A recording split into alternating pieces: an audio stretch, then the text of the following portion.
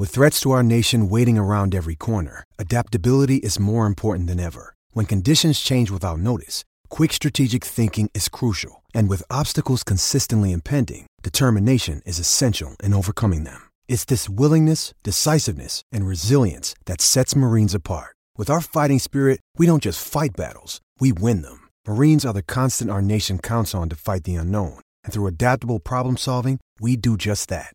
Learn more at marines.com.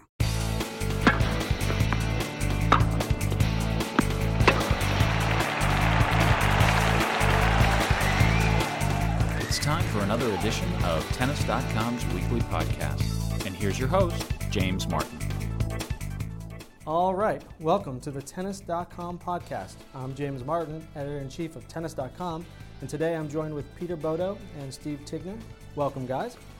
Before we get to our big topic of discussion today, which of course is the World Tour Finals, the Barclay World Tour Finals, wanted to take a quick opportunity to thank everybody for listening to our podcast last week and offering a lot of great feedback, posting on the blog, sending us emails.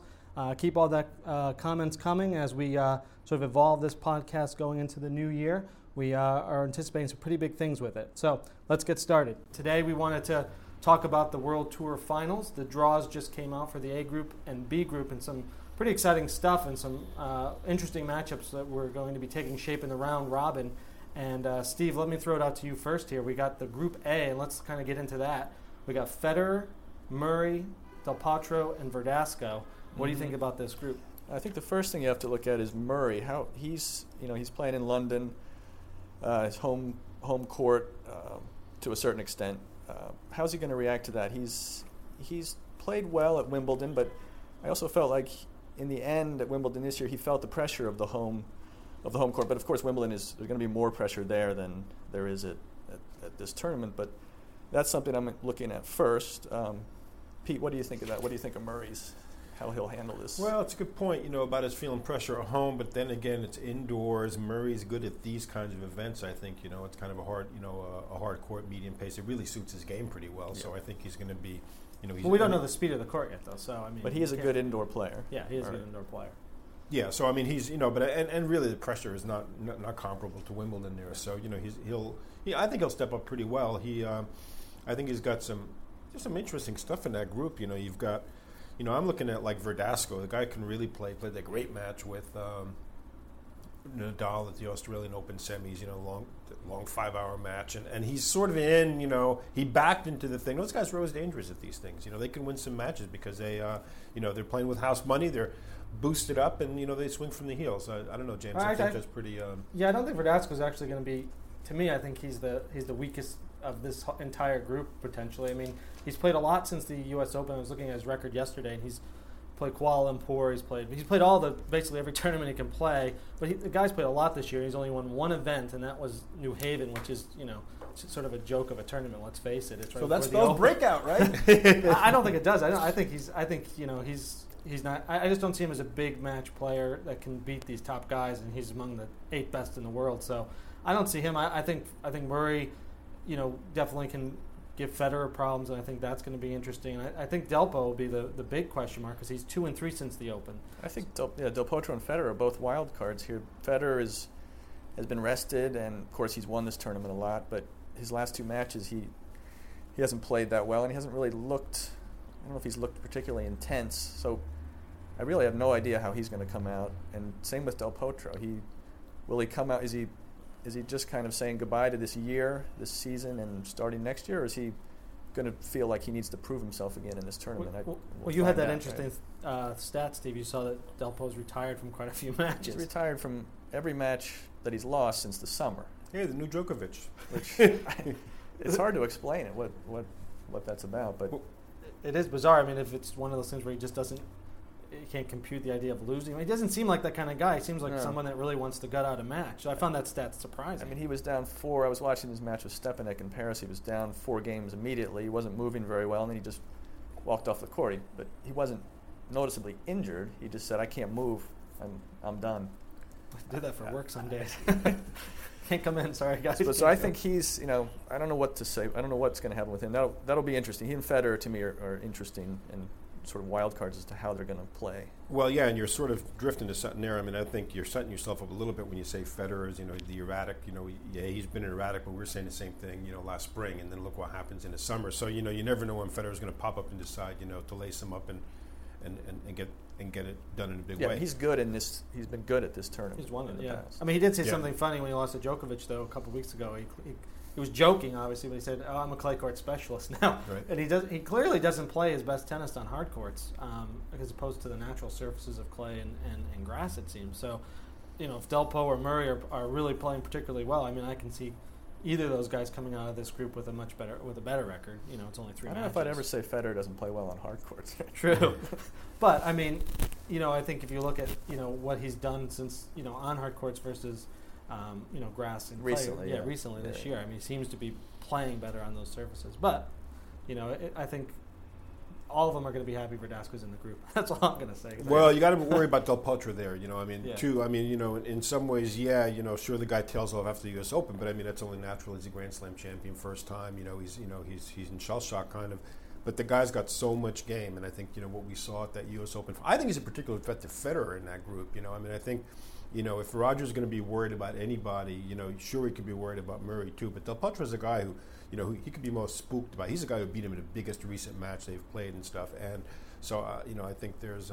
Well, Murray Del Potro, they've had a couple good matches in the past. Murray's played him pretty smartly. Murray Del Potro, yeah. So but wait a minute, I want to hear. So James, you trashing Verdasco here. I want to hear if Steve is going to trash Verdasco he will. too. He's got to. Yeah. When I look at this draw, I see Verdasco.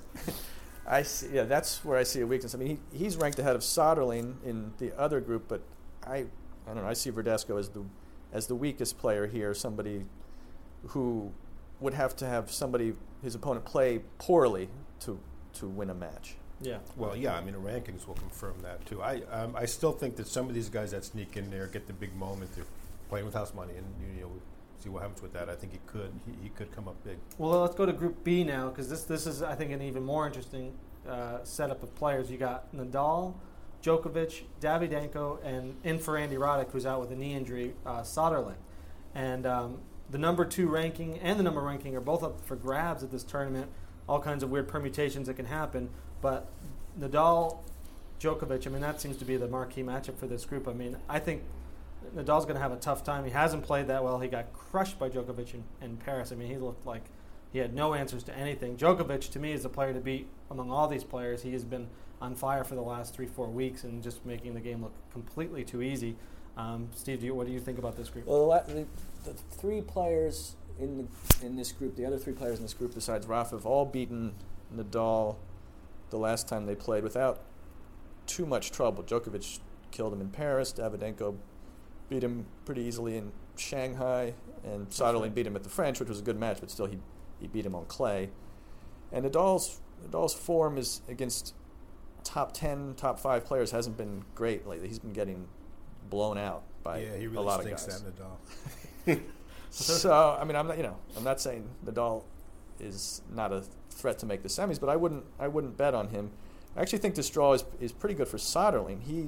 He's beaten Davydenko most of the times they played. He just went 3 sets with Djokovic, and he beat Nadal the last time they played. So in some weird way, you don't rate Djokovic to do better in this group, given how he's played so well, or do you think he's just mentally? Djokovic, as far as the form goes, he's another one of those, another situation where you're not quite sure what's going to happen. The form is great, but will he have the energy to keep it going? I think he will, but it's never guaranteed. He's just won 2 straight tournaments. Can he win? Can he keep that up for the 3rd week? Yeah, and he was Mr. Tired too. He was a guy who was complaining about how long the season is. He wanted to call this big meeting in Paris. I wonder if that meeting ever really happened. Was it supposed to happen? Yeah, but I thought it was going to be in Paris about the length of season. Let's get the big guys together and all. I think he probably canceled the meeting. Yeah, I think they're going to do it in Australia. Oh, is that right? Well, he may have second thoughts about his feelings about the length of season. Maybe when Federer lost, he left town, and that was it. That's right, exactly. He didn't want to get Beneteau. I'm not going to any stinking meeting. Didn't care what Beneteau thought. But I don't know. He's playing. I mean, it's a classic thing. I actually was telling Steve the other day. I mean, if Djokovic, given what he's done over the last few weeks, you can see how good he is. Yeah.